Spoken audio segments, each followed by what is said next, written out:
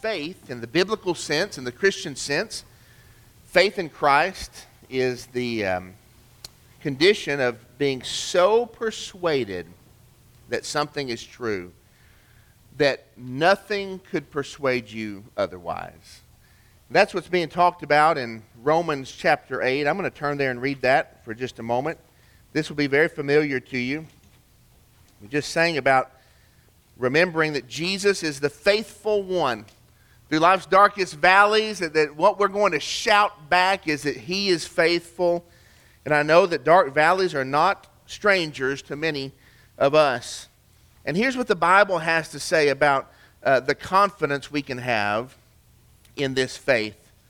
Who shall separate us from the love of Christ? Shall tribulation or distress or persecution or famine or nakedness or danger or sword?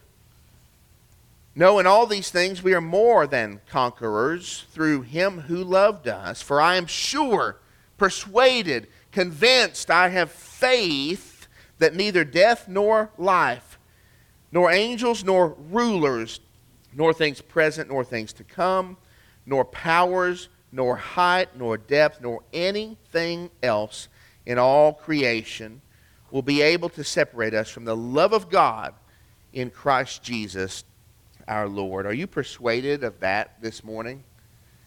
Can you sing the song and in honesty of heart, not perfection of practice, but in honesty of heart, can you say, no matter what I face in life's darkest valleys, I'm going to shout that God is good, that He is the faithful one?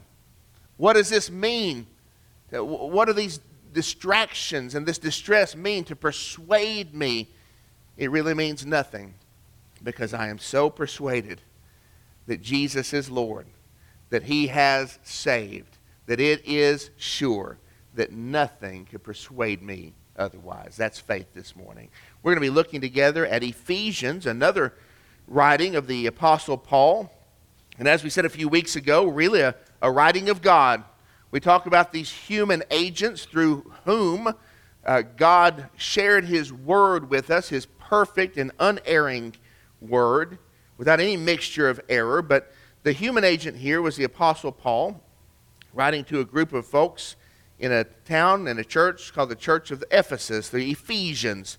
In chapter 2, we're going to begin in verse 1 and go through verse 10 in just a moment. The Apostle Paul is trying to give a before and after to the Ephesians. He's trying to remind them, a good church, he's trying to say, don't forget. Don't forget who you were before. Don't forget who you are now in Christ. I saw a before and after picture on Facebook the other day. For some reason, Facebook knows us. I don't know if you know that. They know you, right? They're following you with lasers and satellites. But they know me, and they're advertising diet foods to me. And they show me a before this diet miracle and after the diet miracle. If you choose this, Matthew, if you click here, you could look like this after guy. I thought, I'd be happy to look like the before guy, That's how bad things are. But there's a picture. This is the impulse behind this writing. The Apostle Paul wants them never to forget, to always remember. They're a good church, but listen, he says, don't forget though. Don't ever forget. And don't ever lose that deep place of passion for what Jesus has done for you. He brought you out of darkness, and He brought you from death to life. That's what we're talking about today. I want to show you a picture here of the front page of a newspaper. This is the Uvalde, what does that say? Leader News is the name of their newspaper. Uvalde, Texas was the site of the mass shooting this week. I first saw this kind of pop up on my news feed, and I think I was in the hospital making a visit, and I saw on my phone that this popped up, and I thought, this can't be real, haven't we learned enough? Haven't we come far enough? It was 14 at the time, and now 19 children are dead. Not just children, elementary children, even more heartbreaking, more innocent, more helpless, you might say. I saw that. I thought, I just can't believe it. And Erica said to me that night or the next day, she said, what's wrong with you? And I said, I don't know, really. I mean, there's nothing wrong with me. And later I realized I'm just thinking a lot about this shooting, It's just such a darkness. Didn't it capture you this week? Or didn't it draw you in? And the same week, a task force report was released from Southern Baptist Life that named some of the supposed sex abusers in our history. And one of the names implicated was from this state, and one of the most respected, revered, and admired leaders in church life and church planting and multiplication of disciples and all the buzzwords. You track them right back to him and say, that's the guy to look at. And there his name is right there, seemingly with credible documentation to back it up. And you just see again, darkness. There's darkness. The Apostle Paul uses this depth of darkness to start us off in seeing where we came from. What was our before? And in doing this, we get a description of some of the forces of evil that we're facing. And so today's title is Facing the Forces of Evil. What do we do about this evil? I mean, how do we change things? How did this happen? Who's behind it? Where do we go from here? I think we'll see in this text three spiritual enemies. We're going to look together at what the spiritual forces are that we're up against. Verse 1 of chapter 2 of the letter to the Ephesians. And you were dead in the trespasses and sins in which you once walked, following the course of this world, following the prince of the power. The word prince there is the word archon in Greek. Archon, like archangel. I mean, it's a ruler. It's a high one. Like architecture, the plans, the designs that dictate everything in a building. Its authority, its design, its purpose. Like archery, it's over things. It's a ruler that following the prince, the ruler of the power of the air, the spirit that is now at work in the sons of disobedience, among whom we all once lived. We all once lived among the sons of disobedience. That group, that subgroup, us and them, we were all once, what? Them. Among whom we all once lived in the passions of what? Our flesh, carrying out the desires of the body and the mind, and were by nature children of wrath like the rest of mankind. By nature. We did not have to work to become children of wrath. Our sinful nature into which we were born, and the verification, the validation of that by our personal sinfulness. Listen, we're children of wrath like who? Like a few people? No, like all of them. Like the rest of mankind, like all of us. Verse 4, but God. Listen, put those two words in your pocket forever. But God. Now, God uses this phrase a few times in Scripture to describe what He did to pivot us from darkness to light, from one kingdom to another domain, the kingdom of His beloved Son. But God, there's a helplessness described here in these first few verses. We ought to get the desperation of a drowning, gasping person. I'm underneath the sins of my flesh. And I'm underneath the sins of a broken world system. And I'm underneath the work of this devil, this prince, this powerful one in the world. The spirit that is at work against me.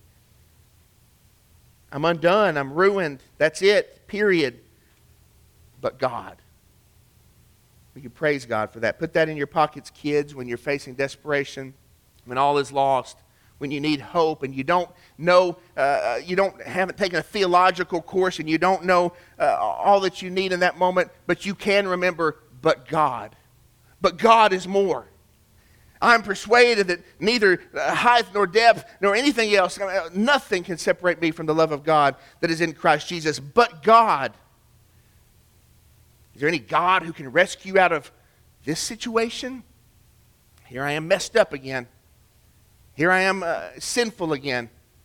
Here I am and it's sober for boom. And now this. But God.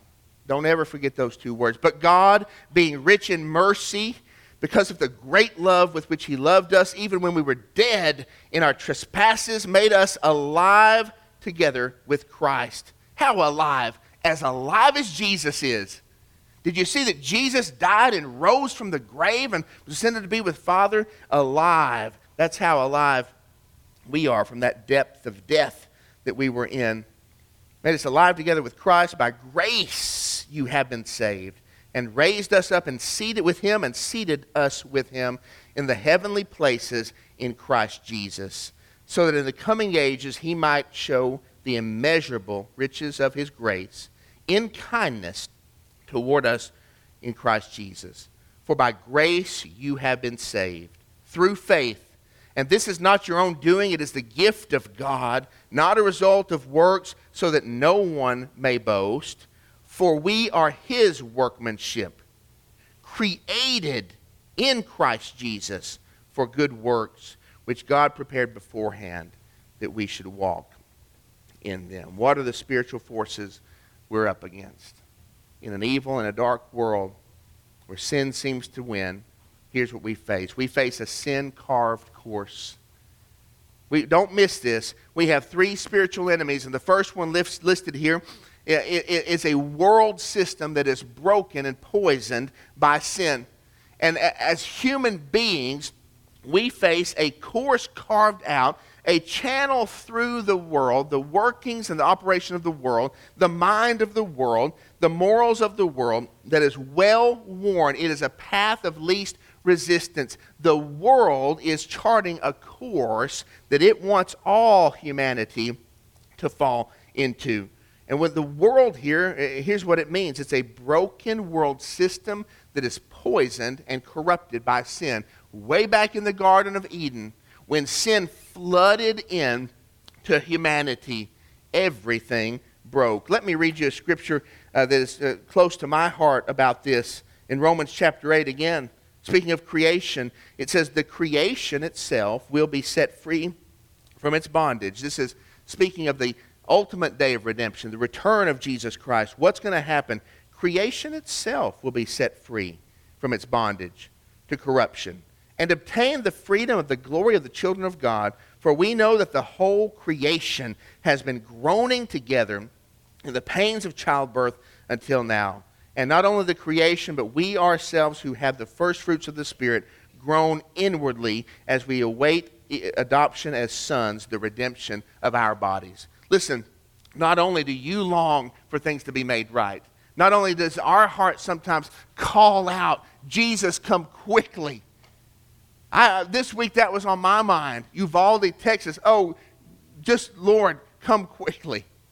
What's going to put an end to this? When will it be set right? When will evil stop winning? Come quickly. Not only do we groan, but all the creation is poisoned by sin. And that poison just amplifies and multiplies, and it grows and grows.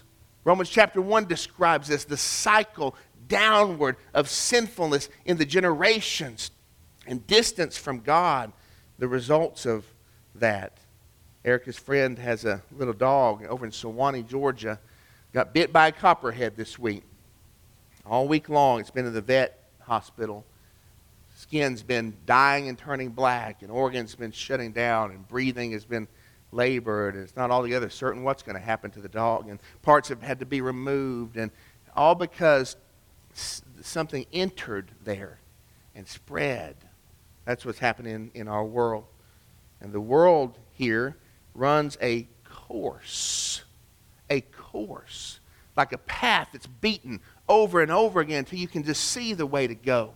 It draws you into it. We're going to the beach next week. I've been reading all about rip currents. That's good reading before you go to the beach, by the way. Reading all about rip currents and sharks. Apparently they caught a shark off the coast of Pensacola there, a great white. And they say these currents, some warm currents sometimes come in, and the sharks all just like a highway. They just go through there.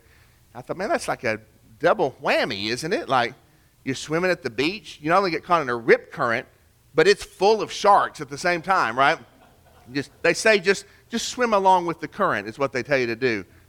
What if the sharks, Anyway, here's the thing. The course of this world is so well worn. It's so sunken in to the dirt of this place. The thinking of the world. The framework for operating of this broken, sinful, poison system. The patterns of practice, the objects of its worship, its morals and standards are so beaten into the dirt that we're just drawn into it. Like a nice current, it's a course, it just takes humanity in. We're helpless before it. And it all seems right to us. We were all like that, the Bible says. We were taken into the course. We're following the course of this world. See, we have to understand that the spiritual forces arrayed against us include the overwhelming current, the course of a sin-sick world that is determined to drag every soul under its inescapable influence. Does that sound like something you can break free from? Does that sound like a gravity that you can get out of? For those without Jesus, it never will be. And so we praise God today. For those in Christ, we praise God today for the two words, but God. But God did something different. But while we walk this world, guess what? Even as believers, even though we have power in Christ, the patterns of this world still want to draw us in. We still fight that. And if you're without Christ, and you're an 18-year-old boy in Uvalde, Texas, Satan has wielded his tools against you generationally, cycle after cycle. And the brokenness of sin poisoning the world and breaking our bodies and our flesh. And listen, what are these forces of evil? The first force is this. We face a sin-carved course. We do. The second, we face a purpose-filled power. What I notice about this is you might look at a sin-carved course and think, well, that's kind of abstract, that's kind of mechanical, but we also have a very personal enemy. In the second part of verse 2, we're following the prince of the power of the air. This is Satan, guys, the devil, that ancient serpent that Revelation talks about, that for eons has been learning you and me and knowing you and me, weak spots and vulnerabilities and tactics that work and ones that failed them. This is a capable, personal enemy. And that's what we face in a wicked and a broken world. If the world sounds impersonal and abstract to you, just wait. We have a very personal and powerful enemy. Here are a few quick verses about Satan that the Bible has for us, just to get our minds around the power that he holds in this world. 1 John 5 says the whole world lies in the power of the evil one. We live in an age in which Satan is not confined, in which he influences us with power. 2 Timothy says this, speaking of those who need to come to repentance, God may perhaps grant them repentance leading to the knowledge of truth. And they may come to their senses and escape from the snare of the devil after being captured by him to do his will. Does someone who's not powerful capture people, snare people, enforce his will upon them? No. Ephesians chapter 6, the same book we're in, for we do not wrestle against flesh and blood, but against the rulers, against the authorities. Listen to these words. Rulers, authorities, cosmic powers over this present darkness, over the spiritual forces of evil in the heavenly places. This is the nature of the organization of evil against us. It is powerful. The Bible calls Satan the god of this world. And Jesus calls him the ruler of this world. Little r. Not God. Not God's power. He's described here as a prince, not a potentate. But he still has power over us. And it's very personal. I was at AutoZone this week, sadly. Unfortunate when I have to go to AutoZone. If you know my background, my dad nor my grandfather, none of them really fixed that type of stuff, and it did not get passed down to me. My son Jackson picked it up by some miracle, but not me. So I was at AutoZone, and I said, listen, does this go with my car? And he said, I don't know. I said, well, is it in the computer?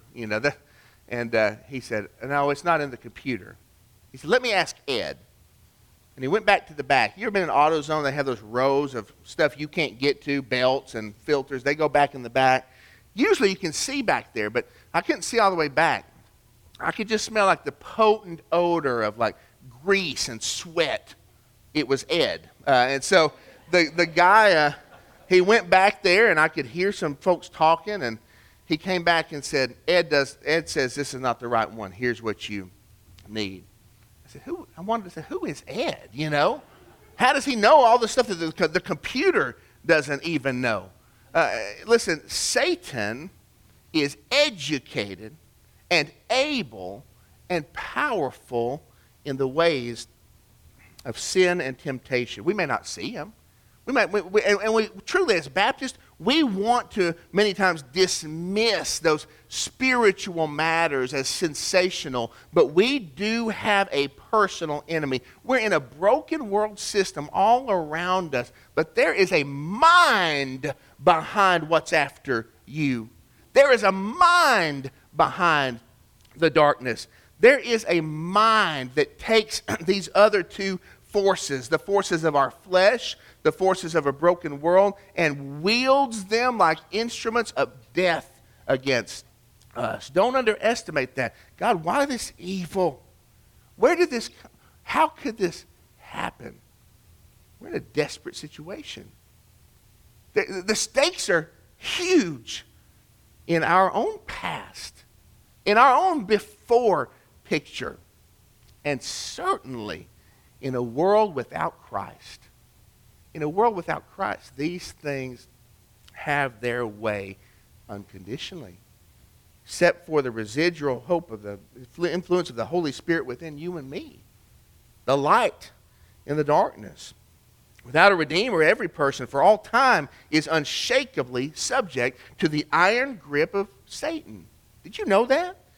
Don't make the mistake of thinking that what happened in Uvalde or any other sin-wrecked situation is impersonal happenstance. Oh, another coincidence.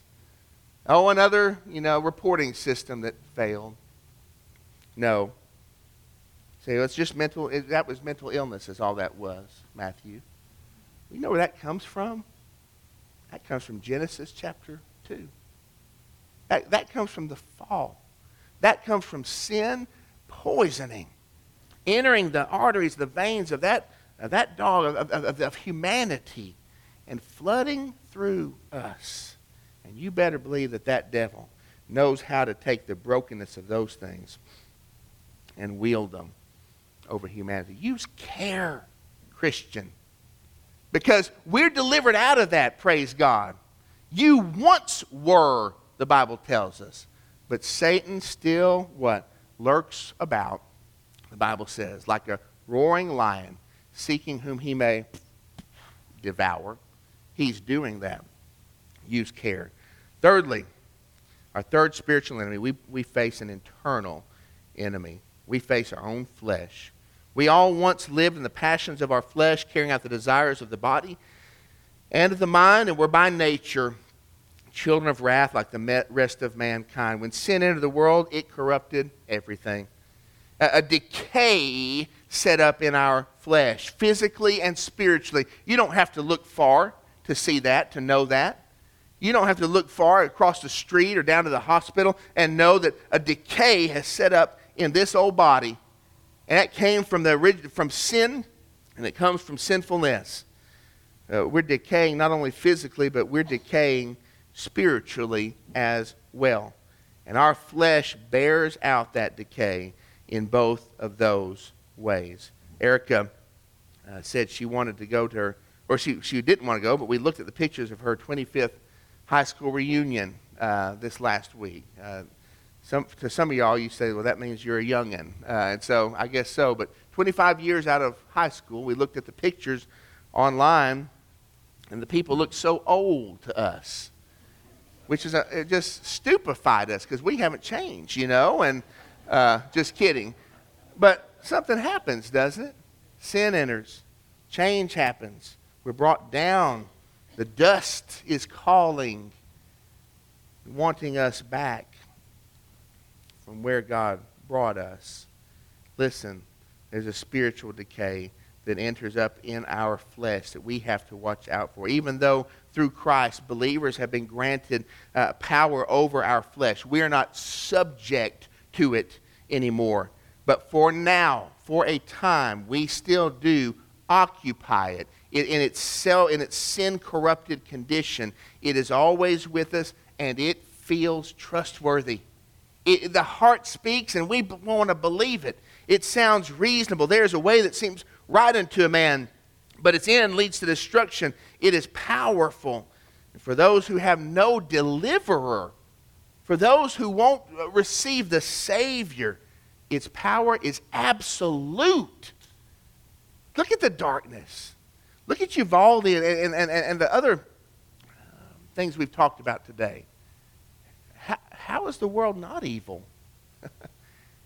If you think about our flesh, if you think about this Satan, if you think about the course of a broken, sinful world, how is there any good? How is it not this way all the time with mass shootings and sex scandals from those we trusted? Well, the answer is in the next verse, verse 4. And the last point, the conclusion. We face an impossible situation. We face an impossible situation.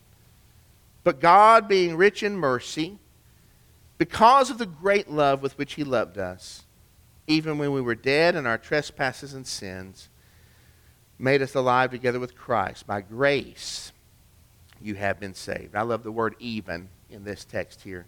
Even when you were dead. The word even, here's what that means. It means it shouldn't be that way. It means, oh, he's dead. Well, even though he was dead, he's now alive. It goes against our reasoning, even when we were dead. I was a police officer for many years in Chattanooga, and one night a Collegedale officer, Collegedale, Tennessee, got in a pursuit on Ooltewah-Ringgold Road in our county. And the pursuit was with a motorcycle who had failed to stop. And even though the officer eventually terminated that pursuit, the motorcycle carried on and lost control and went into a ditch and hit what's called a culvert. They don't give. I mean, that's a big mass of concrete put there for a reason. And down in this ditch, not a shallow ditch, but a deep ditch, I came upon the blue lights of the Collegedale unit. And he was down there in that ditch, and I got down there with him. And he was trying everything to attend to this motorcyclist who was unconscious, unresponsive, in bad shape. And he started doing what looked like CPR. And he looked at me, he said, will you go get my mask out of the car? In a desperate state. Yeah, if you've ever been in that kind of work, you know it gets the better of you sometimes. And this night was his night. Other nights would be mine. But in that moment, he said, will you go get my mask? And he was going to do breathing into that body. And I had to say, listen, this is over. And I had to lay my hand on his shoulder. I said, no. I had to say, look. And what was in front of us was a gruesome scene.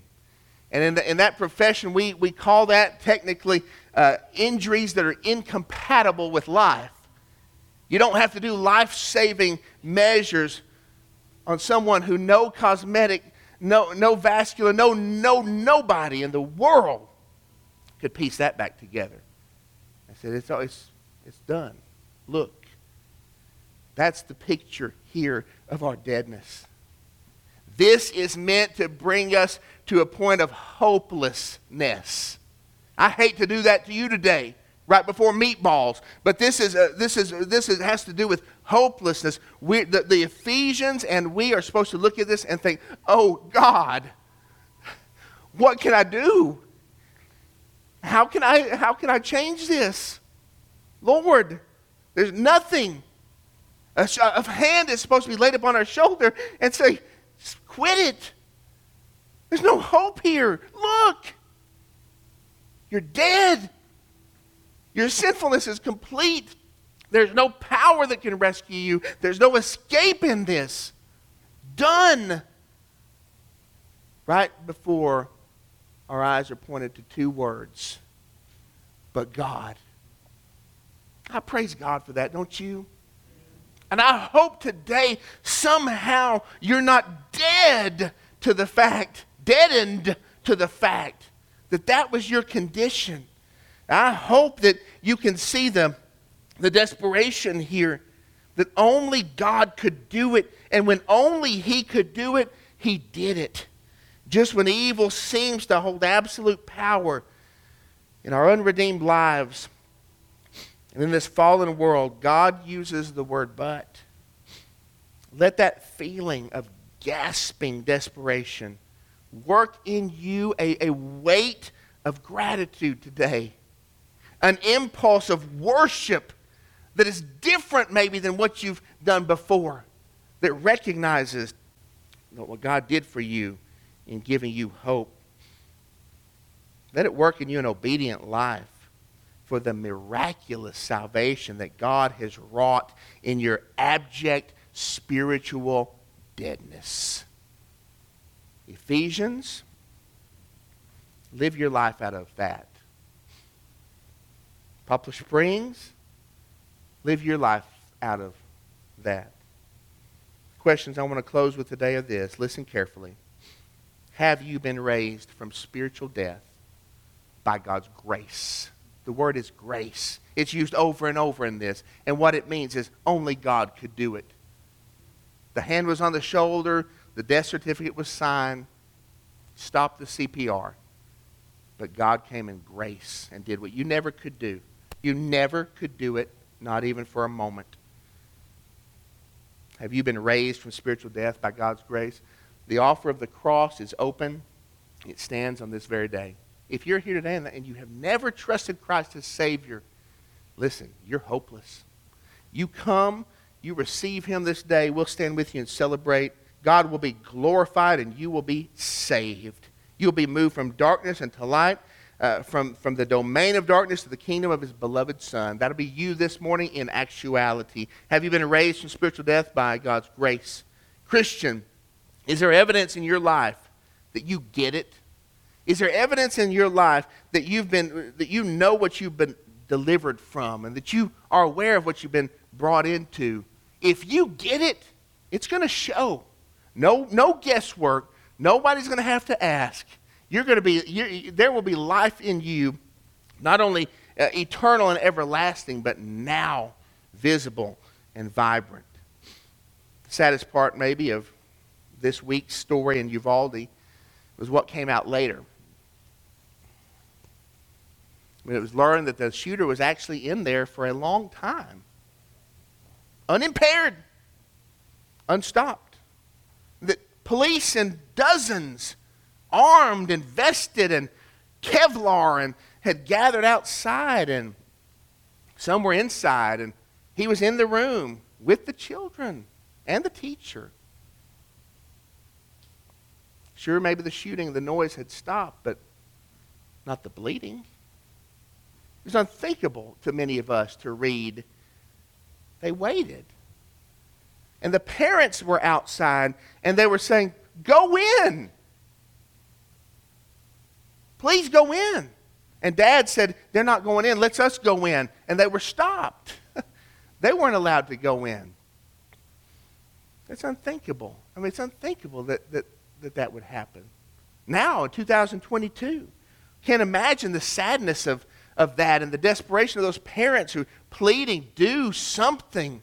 And the ones who were equipped and geared up and camera, you know the whole thing. There they are, ready, able to go. And there's no going happening. That tells some type of a story, doesn't it? How about you, Christian brother, Christian sister? You know the desperation now. You know the darkness. You know the bloodletting that is happening. A very personal enemy who has power in the world. The subjugation to our flesh and to a sin-poisoned system. You know people are in there and they need you. Are you going in? Are you telling? Are you living? Are you showing? Are you doing? Are you giving? Are you serving? Do you know this? If they could, from hell, there would be those who plead with us, go in there. And so my urging of you today, and of me, let's live like this is real. Because it is. It's real. If you're not saved this morning, today is the day of salvation. You walk away from this, you're walking away from the precious crimson flow of the Lord Jesus.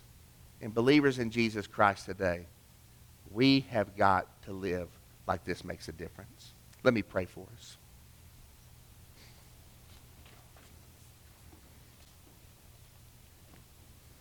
Just a moment, I want to offer you a time of response.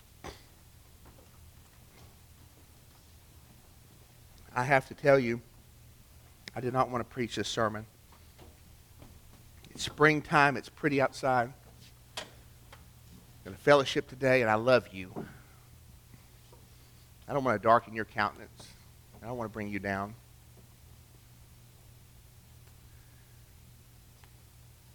We don't have the privilege of taking God's word and saying, no, this doesn't suit us. And so today, my offer for response is a sincere one. It would be okay for you to walk down front and to bend the knee and to pray for others, to thank God for your own salvation, to commit to living more fully for Him. Unbeliever, it would be okay today for you to walk down here and to take my hand and say, Pastor, you know, I don't know all the answers, but I know I've got to be saved. Listen, there's only one who can do it. He did it. He did it for you. Maybe you'd come today for some other reason that I haven't mentioned. The floor is open. And of course, you sit right there if you like and pray to the Lord, speak to the Lord on your own. That's perfectly fine. But if you're honest, you know that sometimes the best way to move toward God is to move your feet, to flex your joints, to get down and to show Him that this is different.